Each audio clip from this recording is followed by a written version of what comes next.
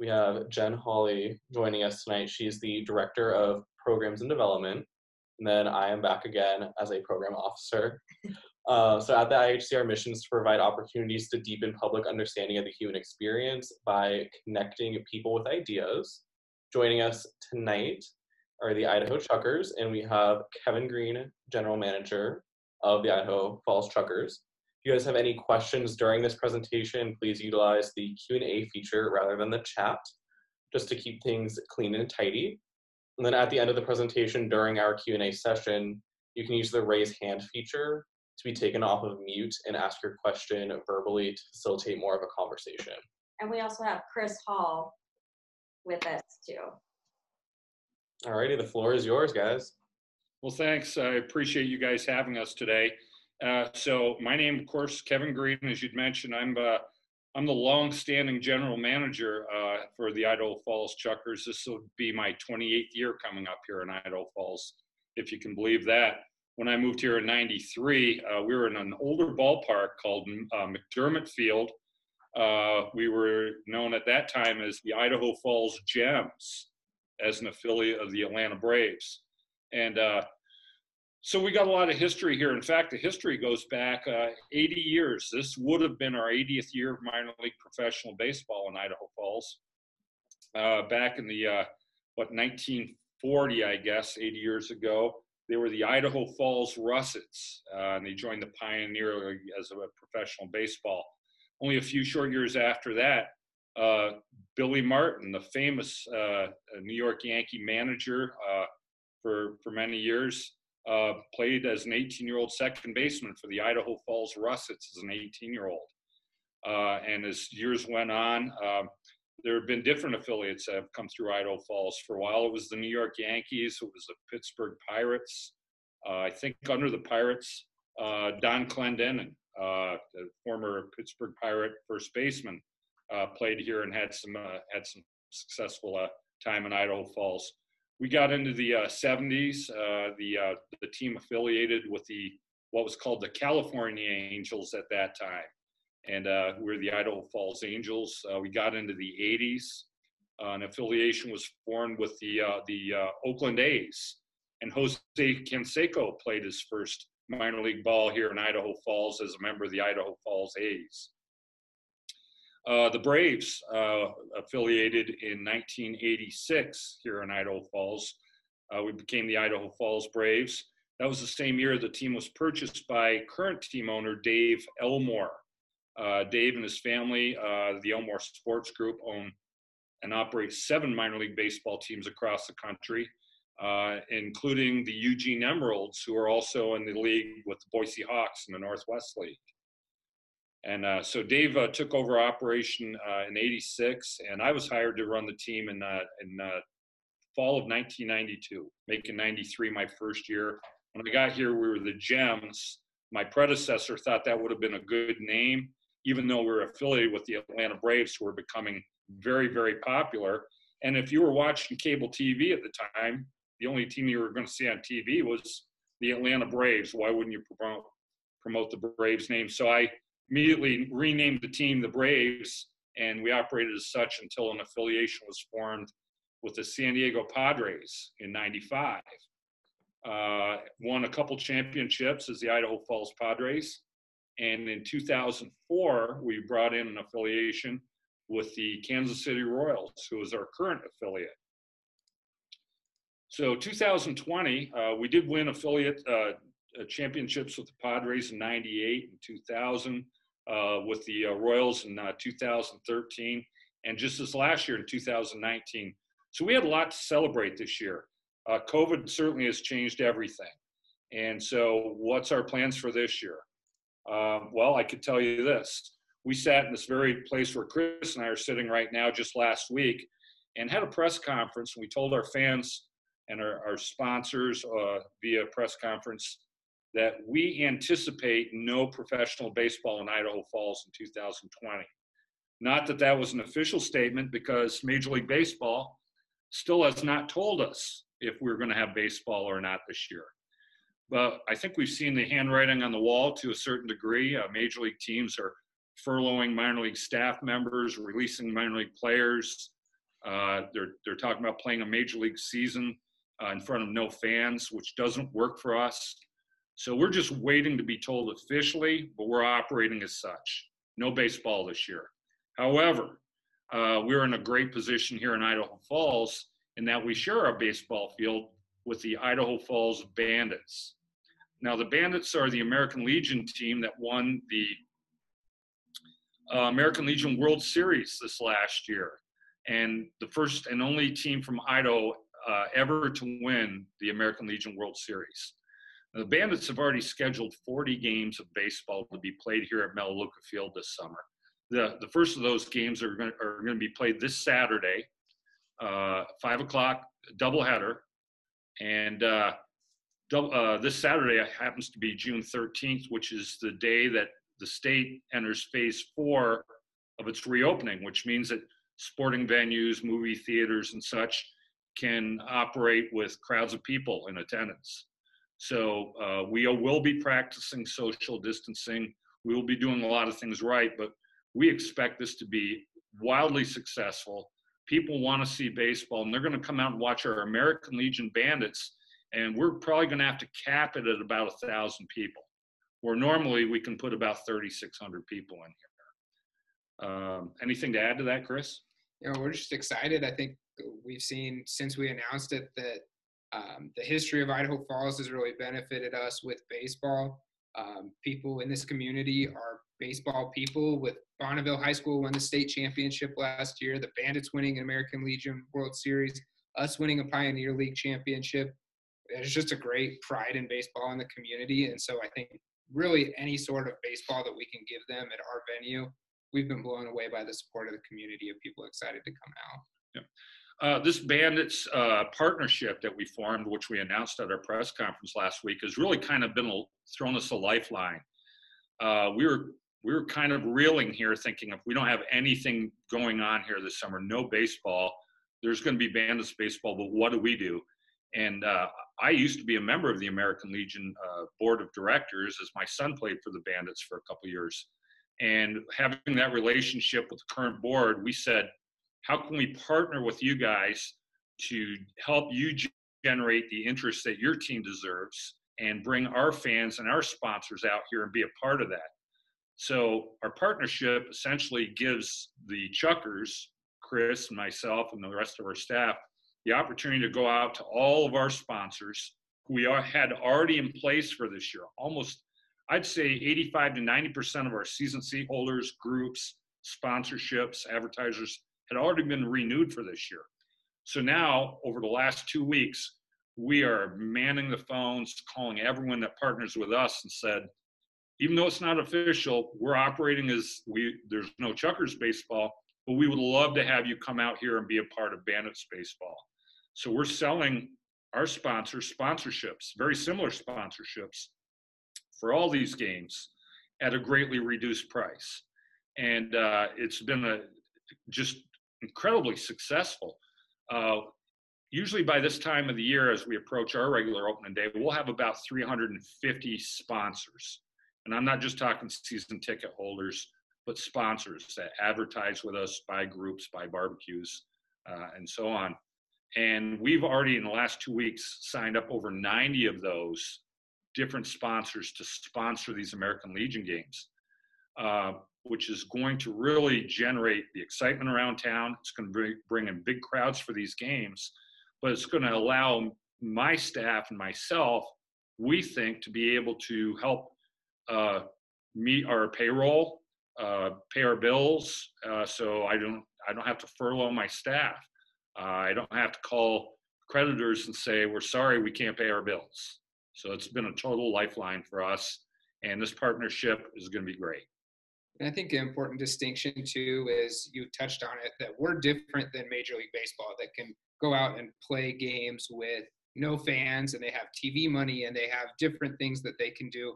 Minor League Baseball operates so differently than Major League Baseball that, just a casual fan thinks, oh, professional sports, I'm sure the Chuckers will be fine for a year with no baseball, or they can broadcast their games. But really, throughout minor league baseball, and one thing that I've grown to love about it, working in it, is that we're so fan focused. How we make money, how we are able to do what we do, is to focus on the community, to focus on bringing fans out here, give them something they're excited to, bring their kids to. And then, we have fans that talk about how they came to McDermott Field when they were little and now they're old bringing their kids.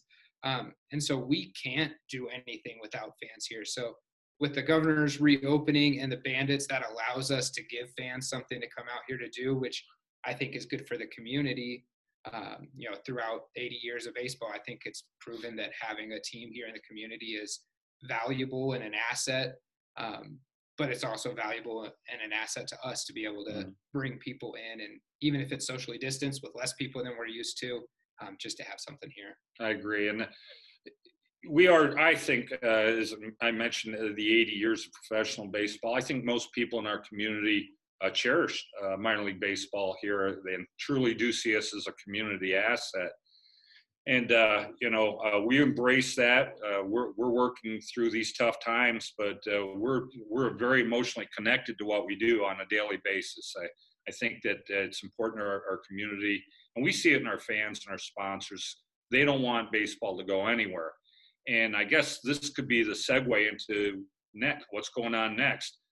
When we say worried about where baseball might be heading in the future, Major League Baseball and minor league baseball have been operating for many, many years now under what's called a professional baseball agreement.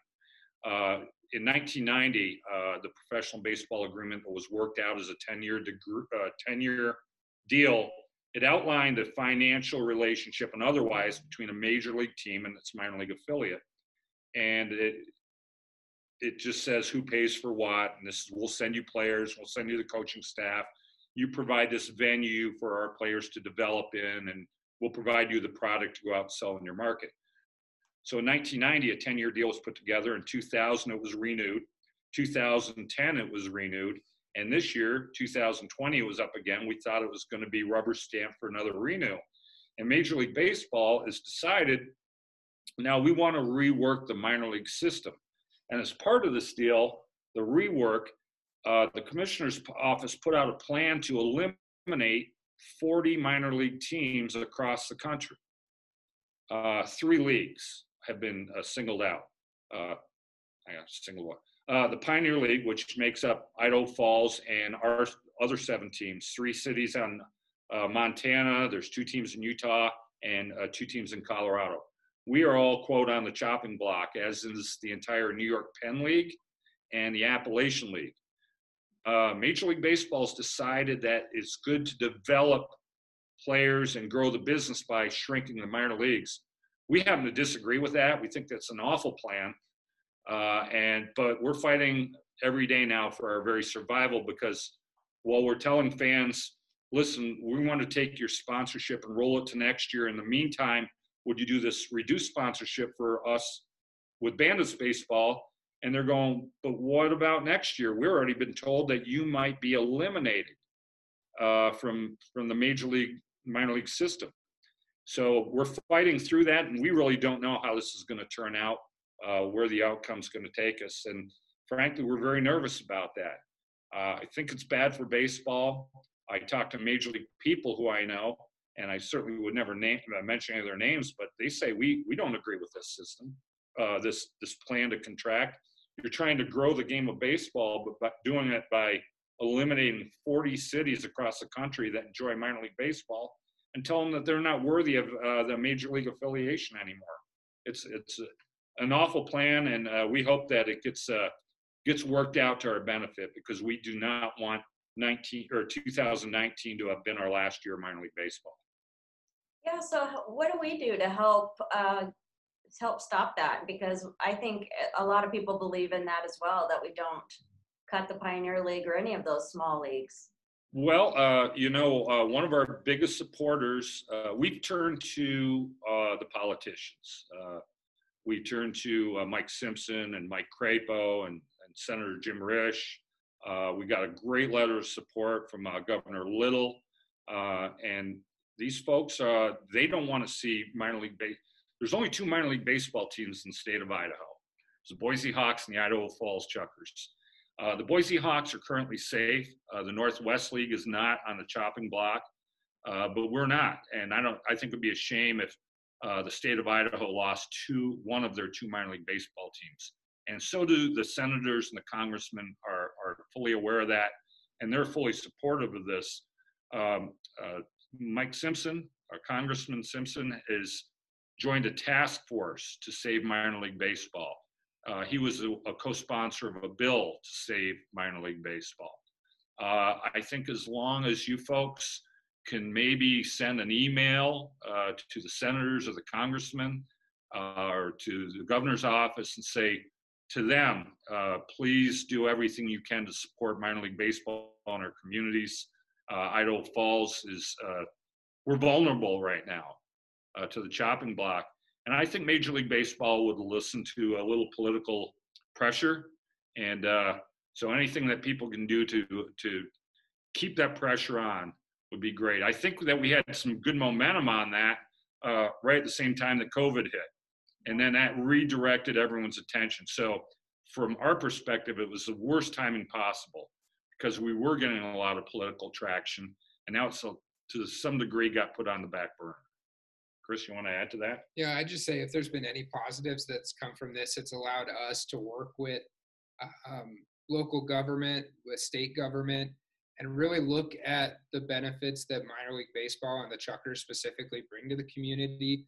Not only do we, hire more than 100 people a year that we give jobs to, we have 5 full-time staff members. Last year, we donated more than $80,000 in charities in Southeast Idaho. We work really closely with organizations like the Community Food Basket. It's really put a spotlight on us how important this is, not just from the baseball side of people come and learn about what we think is a great game, but using our platform to do good in the community, to uplift people who need jobs, as well as, we buy food, we buy signs, we buy so much from this community, hotel rooms, that really boost the economy, that it's made us have a greater appreciation for the role that we play and find ways to, even with COVID and working with the Bandits, to still find ways to give back to the community. We had a really successful food drive with the Community Food Basket. We've done a few other fundraisers, just trying to help people in the community. And that's not something that, even if how we do operations, how that changes, we still want to be an important role in this community. Yeah, in fact, the last 2 days, we've really focused on 2 programs that we developed in our ballpark.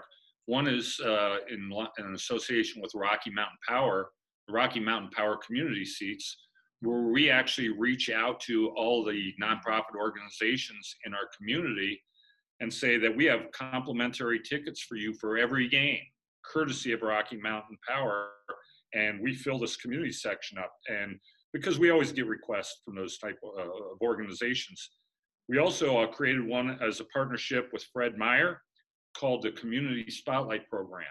And in our average Chuckers game, we draw on average about 2,700 to 2,800 people per game out here. We are the best gathering spot in Idaho Falls during the summer for crowds and just a place to be. Well, it's part of this Community Spotlight Program. When people are funneling into the front gates, right inside the front gates, we allow charity organizations every night to set up a booth there to raise awareness and funds for their organizations. So it's available on a first come, first served basis. And we'll have the Community Food Basket, the United Way, and just numerous other area organizations like that come out here absolutely free, courtesy of Fred Meyer through a sponsorship. It's a great program. And when those programs were first started years ago, these sponsors have been with us for years, because they know these are 2 of the best programs we offer. Well, certainly, I think you have an argument for bringing the community together, and you have the history behind it, and Major League Baseball, some of their stadiums they can't even fill, but you guys in the communities, you can. And why would they want to cut that, I know. I hear over and over again that people say they can't seem to draw a big crowd on Monday. We Mondays are huge here for us. We'll do those Mondays are a lot of the nights we'll do a credit union night or a bank, a client appreciation night or a community night. Maybe it's Blackfoot night. We'll have sponsors distribute tickets in their community. All the tickets, of course, are paid for at a discounted price, but our tickets are in demand to some degree here. So if a sponsor buys a big bundle of discounted tickets from us, they're seeing people, once we put it out there on social media, that Westmark Credit Union Night has 1,500 tickets to give away.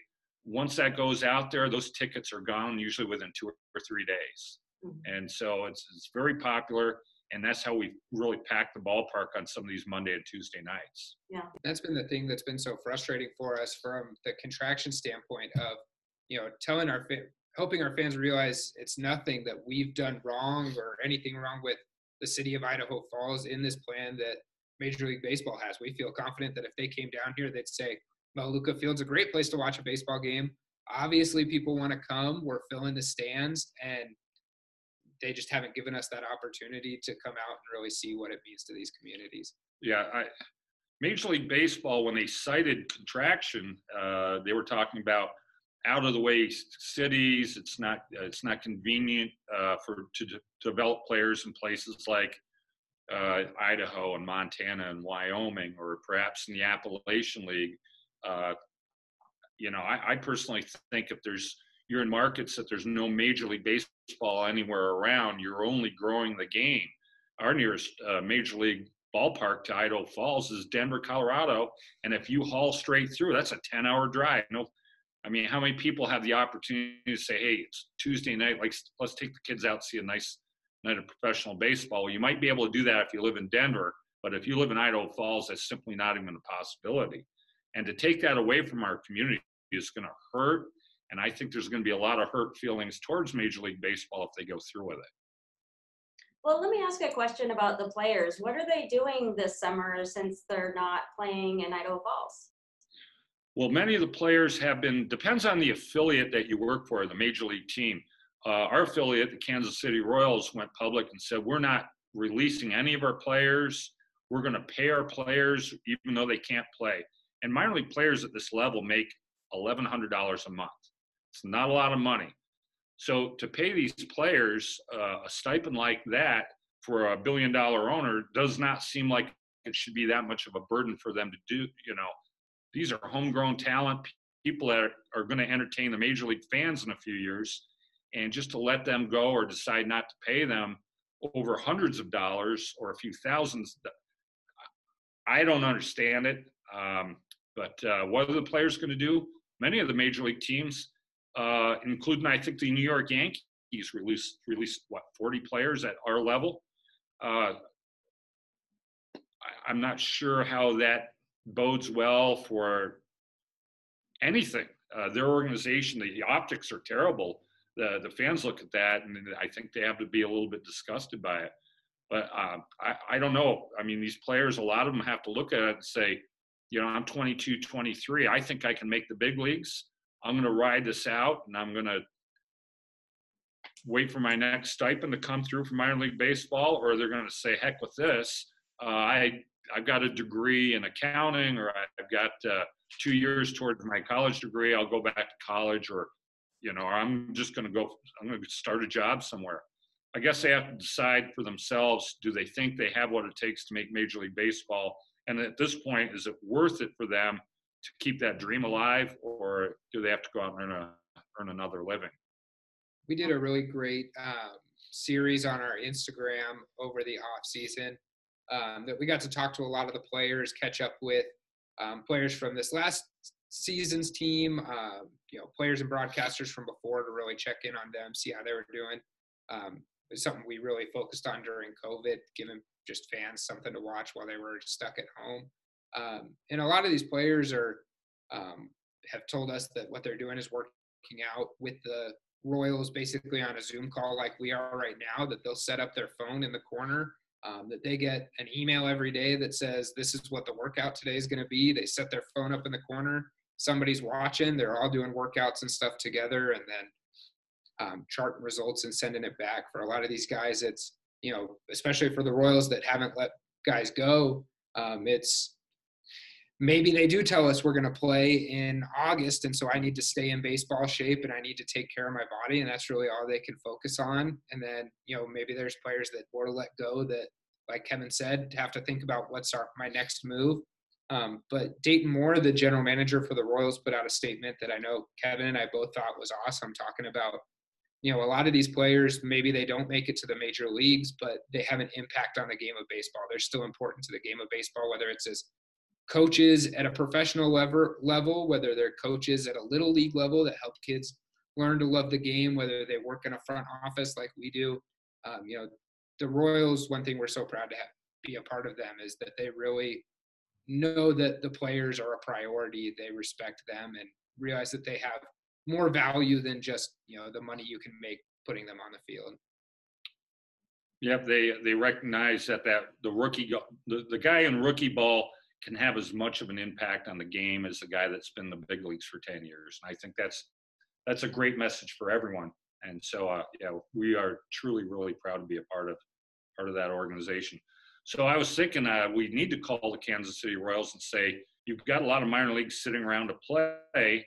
We should send them up here and play a best-of-7 series against the Idaho Falls Bandits. Now, it would be pro ball players against amateur players, but that wouldn't be precedent-setting either. In fact, usually before each season in Idaho Falls, right before opening day, the Bandits play the Chuckers in an exhibition game. Now you're saying, well, that couldn't be fair. The score would be 20-0 after 3 innings. What we do is we switch the pitchers and catchers. So the Bandits, when they're in the field, they have a Chuckers pitcher on the mound pitching against Chuckers hitters. And when the Chuckers are on the field, they'll have a Bandits pitcher pitching against Bandits hitters. So we don't have a pro player pitching against a high school hitter and vice versa. Otherwise, it would come off quite lopsided. But the way we've done it once a year this way, we draw huge crowds. Everyone loves it. It's a great opportunity to really highlight, showcase these local kids, and usually get a really good game out of it because you got the pitchers pitching against their own players. That sounds really fun. Yeah. So we'd love to see if the Royals would send up 12, 15 of their guys for a best-of-7 series. COVID might create a problem with that, but I think it's worth asking. Probably. Why not? Why not?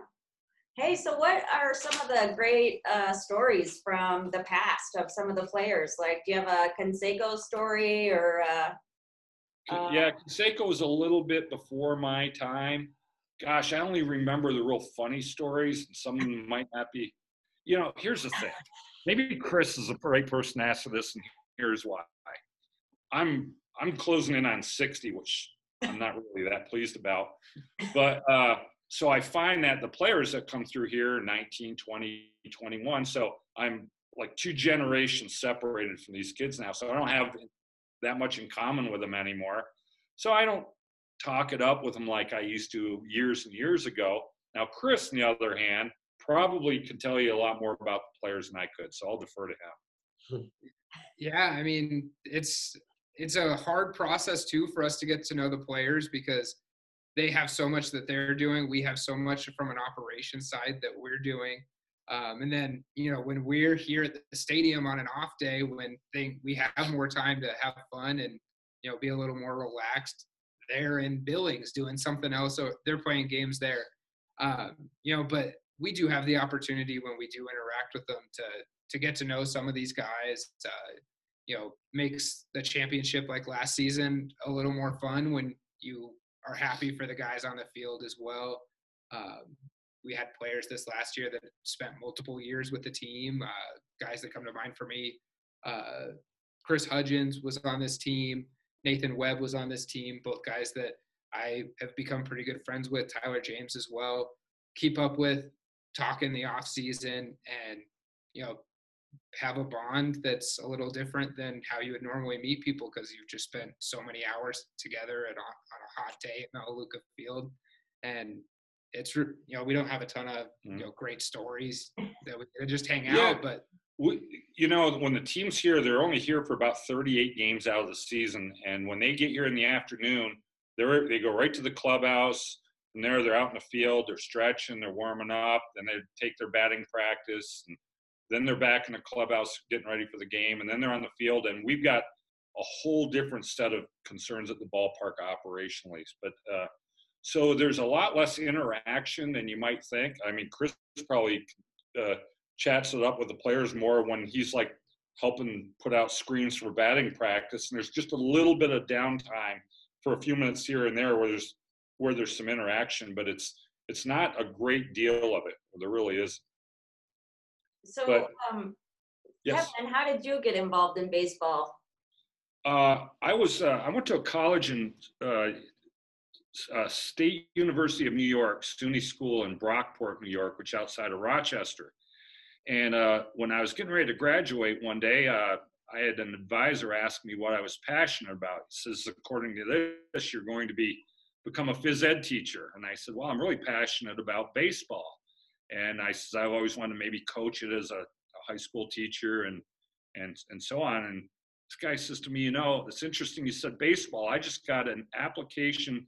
There's a team in Rochester, which is only about 30 miles from Brockport, AAA team, the Rochester Red Wings, were looking for interns to come in and work for the spring and into the summer, learning how to work in the front office. And he talked me into going in for the interview, and gosh, I just got along with the guys. They're great. It was a real young staff, and they were a lot of fun. And to this very day, a number of the guys from that staff are my best friends. And we were like a fraternity, us front office guys and the groundskeepers. We all just got along great. So anyway, they hired me as an intern, and before the internship was over, they offered me a full-time job. That was in 1984. And I worked there. There was some turnover at the higher level in 1991. The one or two guys above me moved on. And one of those guys called me only a short time afterward and said, I've got an opportunity through my new ownership group to get you a job running the team in Idaho Falls. So I ended up moving out here in January of '93. So it was an incredible transition. At the time I was engaged, and I said to my wife, we're moving to Idaho. She goes, well, I don't think I'm going. But she's out here and she's enjoying it. It took a little while to convince her it was the right move for us professionally and otherwise, but it was a scary move to go from New York to Idaho when you're couple of young people trying to figure it out. But it's worked out great because once we got here, we realized the ownership group was great to work for. The team was so well received in the community. We just had a great operational opportunity here to really grow the business.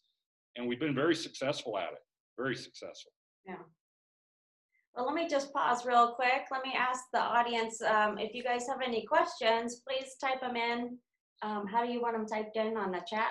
On the chat or the Q&A, whichever works for you guys, or you can raise your hand if you'd like to ask it out loud. We do have one question. Will the Idaho Falls Bandits games be on the radio? Yes, they will.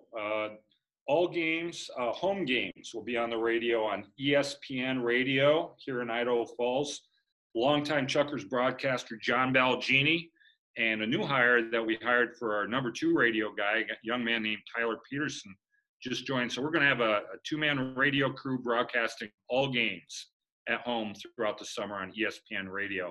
They have 3 different signals. I'm not sure what they are, Chris. 980 AM, 94.5 FM, and 98.5 FM, I believe. Okay. Yeah, and you can check on those numbers. I think at least 2 of those I know for sure. But yeah, so they'll be on the air. I'll probably stop in for the occasional appearance just to give John a hard time. In fact, John turned 65 during one of the double headers this year, I think in June 20th. So we'll give it to him hard then. We'll razz him up. Great. So since I don't know exactly where the stadium is in Idaho Falls, is it in the same place as all the stadiums have been, at the same location? Yeah. So Idaho Falls built a ballpark on this site back in, I guess, around 1940. I forget what it was called back then. It was Highland Park. The oldest park in Idaho Falls is Highland Park, and this is Highland Park District. And when the ballpark was built here, I guess before that there was a beat field here. And then the grandstand was built. It was a wooden grandstand, and that was here for many, many years until it burned down in the mid-1970s. When it burnt down, a concrete ballpark was built here in the mid-70s in time for the next season, which saved minor league baseball in our community. And that ballpark, McDermott Field, served us well until we had that knocked down and rebuilt for Melaleuca Field in time for the 2007 season. So if you ever were to come to Idaho Falls and you can't find it, just type in Highland Park. Okay. And you won't have any problem finding it. I did hear about the wooden one, but that it was kind of scary that it could just go up in a flash. But yeah, I realized it did sure burn down. It was all wood. The wood had to be awfully old. I'm sure pieces got replaced here and there, but yeah, I'm sure it went up very, very fast. And gosh, one just like it, a huge wooden ballpark caught fire and went up in about 10 minutes in Eugene, Oregon, 6 or 7 years ago. And that was just devastating to the community. It was so old wood, and it torched in no time. Heartbreaking for that community. And it would have been crazy when the wooden ballpark goes up in flames. For those of you that aren't familiar with where a ballpark is, we're nestled right in a neighborhood. We've got houses all around us. We have a park, a market right in front of us, but we're in a neighborhood that I just imagine those people are sleeping, wondering why it's so bright outside, and you see the whole ballpark's up in flames. When you're sitting in the grandstand, you look out over the home run fence, you see houses all the way around. Yeah. Well, that's how the one here in Boise was, where the Hawks first started, was in my neighborhood when I was a kid. And I think, what's his name? Ken Griffey played there when he was starting out. Like, he traveled in and played there, but now it's obviously moved down to Garden City. But if that would have burned down, oh my gosh, that would have been horrific. But yeah, well, I hope that Boise gets a new ballpark. Your community certainly needs one, deserves one. I've been there. It's a great atmosphere, and I think Bob Flannery does a great job doing the best with it. But it's an older ballpark, and there's so many great facilities in Boise, and it's just a shame that baseball hasn't had the opportunity to catch up and provide the same facilities like the hockey team has at the Grove and Boise State's facilities. So I hope they get it done, because they certainly, your community deserves it. oh, thank you. Thank you. We have another question. Let's see. How much do you think the way the game is played has changed during your time in Idaho Falls? Oh my gosh. Well, it just seems like every year now, this new commissioner's office is just trying to change after change after change. And there are a lot of concerns, I think, about the pace of play. I personally don't mind sitting there and watching a ball game if it goes 3.5 hours. If you love the game, why mess with it? If you don't like it, are you going to like it anymore if it's a 2.5 hour game instead of a 3 hour game? Is it going to create love because it's too long at 3 and not too long at 2.5? I don't believe that. You either love it or you don't. So I think more baseball is better, and if it's a 3.5 hour game, I'm fine with it. But most of the changes we are seeing have to do with shortening the game right now. Yeah. Chris, you want to add to that? I'd say, even in the short time that I've been here, you've seen changes. One that comes to mind from last year is the players received permission last year from Major League Baseball to put these little sleeves on the knob of their bat, that they would go out there, that previously they only would use in batting practice, that when you swing, it tells you how fast, it tells you what the angle of your bat was at, it tells you, what kind of pitch you just hit was, how fast that ball was coming in, all reads instantly and prints out to a computer in the clubhouse. This last year, they were able to use those in games. And so what was really interesting is you'd see a guy that was a little slow on some fastballs, maybe in the first 3 innings, go into the dugout. They'd have a trainer there saying, this is happening, reading the numbers coming up at the knob of their bat, that they could make in-game adjustments from a technology standpoint and, be better later that game. That's not they didn't have to wait until a few days of batting practice to try to work something in. They could do it right then with the technology. The Royals installed this season, we call it a track man, a board that reads every stat on the field, how hard a fielder throws, how hard a ball is hit, what kind of pitch is thrown remotely. And they just sent us a new one that's probably a quarter of the size of the old one was. The technology in baseball is changing so fast to help players just be better faster. And yeah, it's been awesome. Yeah, it's all about analytics anymore. It's changed the way that the baseball scouted and how players are developed. And you're trying to make the most efficient, most effective baseball player that you can out there. And technology has its place in the game. I think the overabundance of stats to me is mind numbing. I used to like when a hitter's stat line was at bats, runs, hits, doubles, triples, homers, RBIs, walks, strikeouts, caught stealing, stolen base, caught stealing, slugging percentage. That's all you need. Oh my gosh, now they have stats that go so far beyond that, and I don't even want to waste my time looking at it. It's just the way it is. I thought that was enough stats. Yeah. Another one that they introduced last year at the ballpark, pace of play thing was, and you remember this if you played softball when you're a girl, was when you got to extra innings, they'd start with a runner on second base. They do that now in minor league baseball. They're testing it out, see how the fans will respond to it at a major league game. I don't know if it's coming to Major League Baseball anytime soon, but it's trying to avoid the 15 and 17 and 20 inning ball games, because I can to some degree understand that. And it is effective, but what happens is you put a guy at second base and nobody out, what's the first guy up going to do? He's going to bunt him over to third. So that you can expect. You might bunt him in. You're playing for one run, you put that guy there. So it's made it a little bit predictable, and you always know that first guy up in the 10th inning is going to bunt that guy to second base or to third base. But there's always consequences out there. I don't know if it makes the game better. Anyway, I have another question. And once you put that rule out in front of people and they looked at it, they scratch their head and they go, "Are we watching a little league game here?" Because I remember them doing that, and they do it at little league tournaments because games were usually limited to 2 hours or something. Mm-hmm. Yeah. Okay, here's another one. What's the latest on the discussions with Major League Baseball on 2021 and beyond?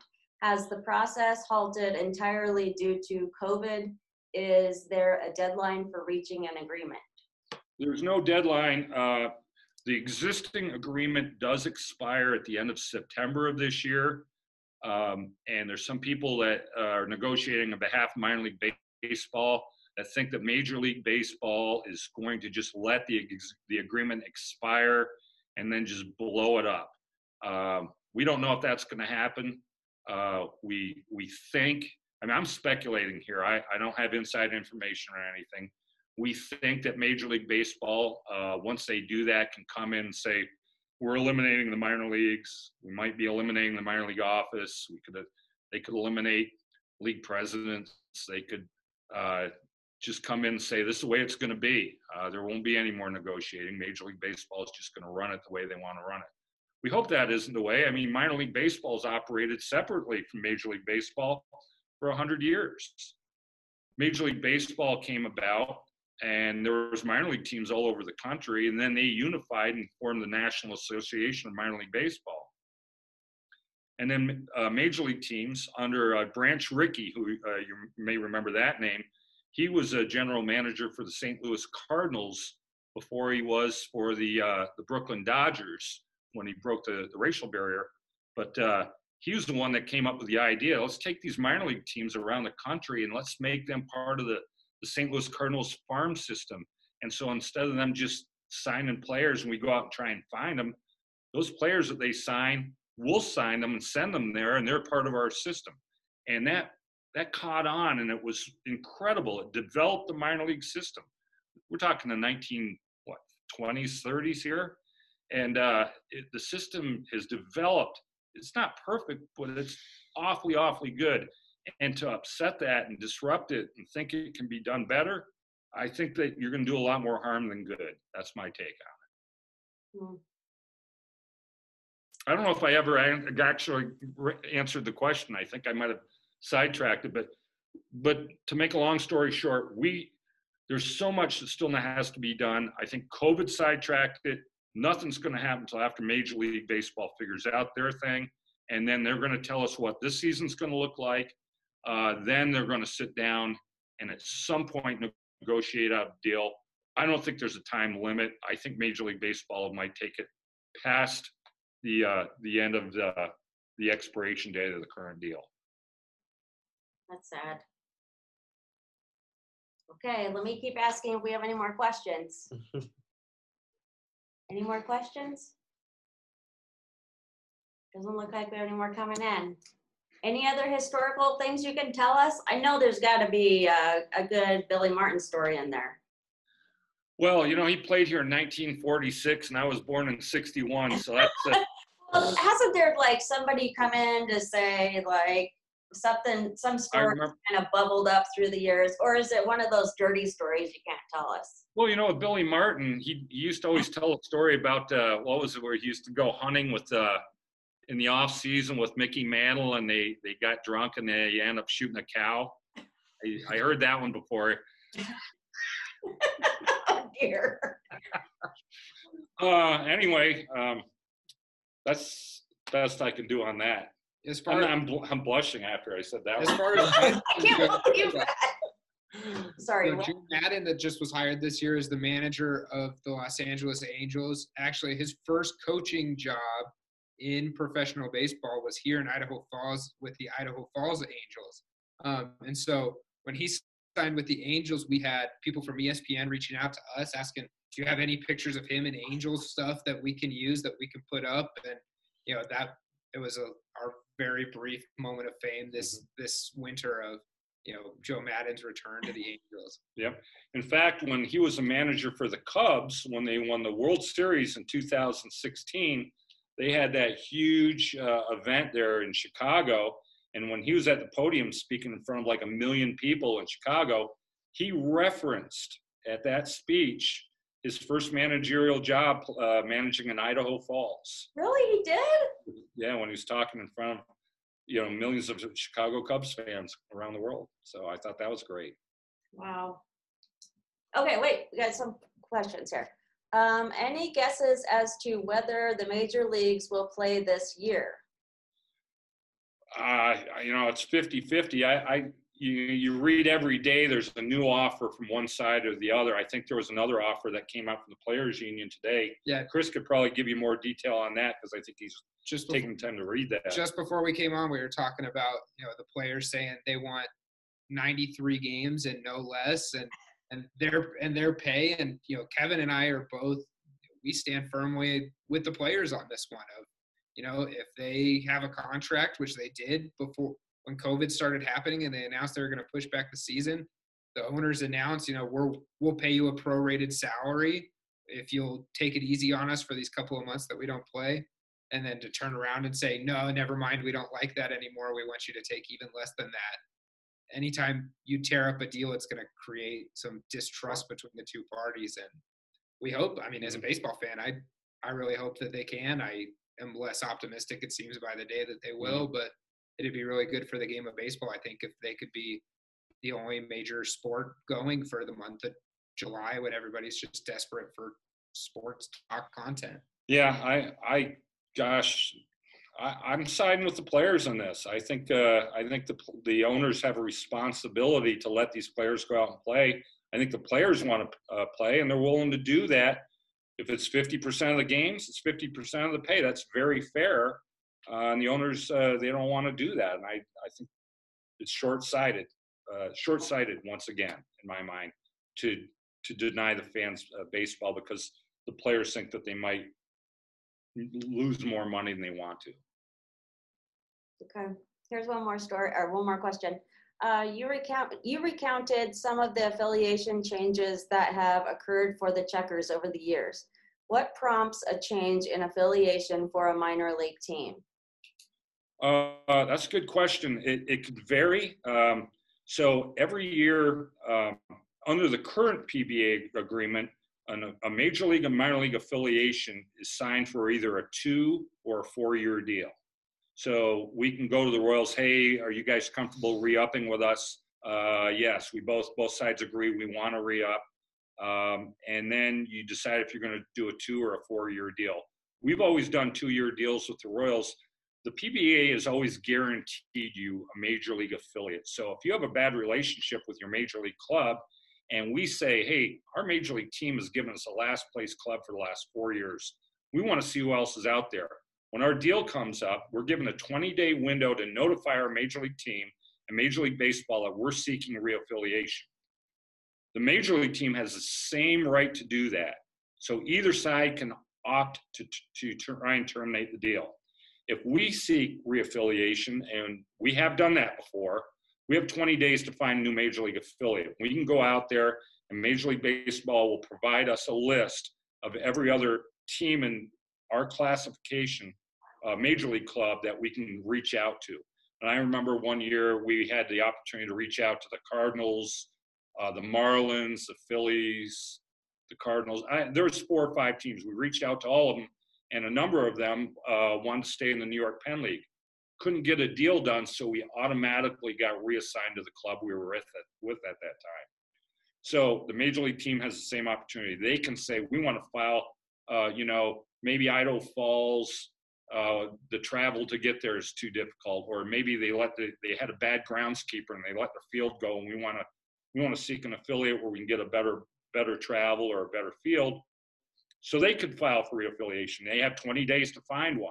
If they go into another city, that means the other major league club gets bumped out of there, and they'll get reassigned to us. So that's happened before. Is that the same with like the Boise Hawks League, the Northwest League? Yeah, it can happen at any level. After the 1994 season, the Atlanta Braves wanted to leave. They were an affiliate here, and they had the opportunity to go into Eugene in the Northwest League. So Eugene, the Braves pull out of here and they go into Eugene.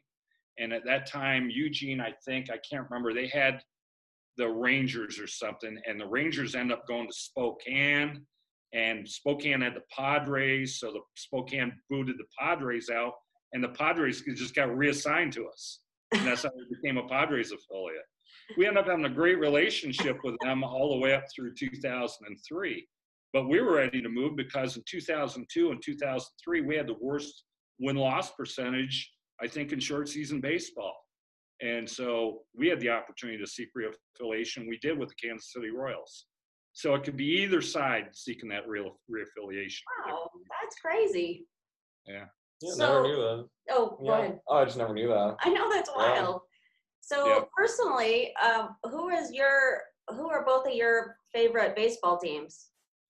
Well, I love the Kansas City Royals, and maybe I say that because I'm biased because we've worked with them now for 15, 16 years. I grew up as a huge Tigers fan, and I started to understand baseball around 67, 68, and they won the World Series in 68. They beat the Cardinals, and I became a big Mickey Lolich, Al Kaline fan. Al Kaline just passed away, which is sad.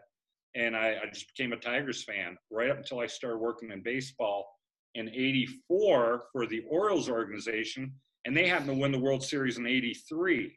So I became a huge Orioles fan, and Cal Ripken and, Mike Boddicker and, Dennis Martinez and all those guys. But that's my story, Chris. I grew up a really big San Francisco Giants fan, have been my whole life.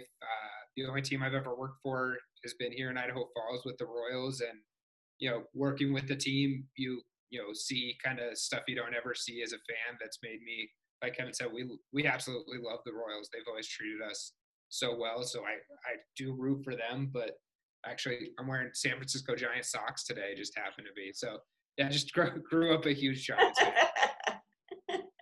That's funny. How about you? My dad was a big Cardinals fan, so I'm a Cardinals fan, but he also lived near San Francisco, so he took us to San Francisco games as well. So I'm both of those. So I don't know, I'm not a Royals fan, but I was going to ask if you still had George Brett bobbleheads left. We've got one or two stacked. I Yeah, we saw got that on your some around the Instagram. office. They were going. There was right after the day he was here. We had eBay listings popping up for like $200 on those George Brett bobbleheads. And Kevin sent us all a group chat text. The guys working in the office that said, "Just tell me none of you guys are doing this. That you didn't hide George Brett bobbleheads to make a profit." But that's crazy. Just the next day we see them popping up. Yeah. That's hilarious. Oh, great. Okay, I'm going to ask this one last question because I always wanted to find this out. How do you become a baseball mascot? Well, here we pay about minimum wage, and we just put it out there. We've had some good mascots. It's usually just high school kids looking for a job. And we hire so many high school and college kids here. They're looking for work in the summer. That's perfect because being short season baseball, you hire people in June, and they're usually can, even if they have to go off to college on August 20th, you say, "Oh, we'll still hire you. You can work throughout the summer." So we have a lot of young people. And as you interview them, you say, "You'd be perfect for taking tickets. You'd be perfect for working in the concession stand. And who wants to try out to be our mascot?" And we just try them out, and they're just a hourly paid employee, just like any other high school or college kid that would work for us for the summer. So they So don't it pay hasn't you? never reached what's that? They don't pay you to be the mascot? I mean, I would think that would be a pretty cool thing. It is a pretty cool thing. It's probably something you should put on your resume. But we've had some really fun kids that have done a great job with it and really embraced it. Well, great. Well, thank you for talking to Yeah, us tonight. thank you for coming. It was Okay. really a lot of fun. Yeah. Let me know if that was inappropriate after we get off the air. No, it was great. It was a lot of fun. I hope to come down and see the bandits. I mean, that sounds really fun.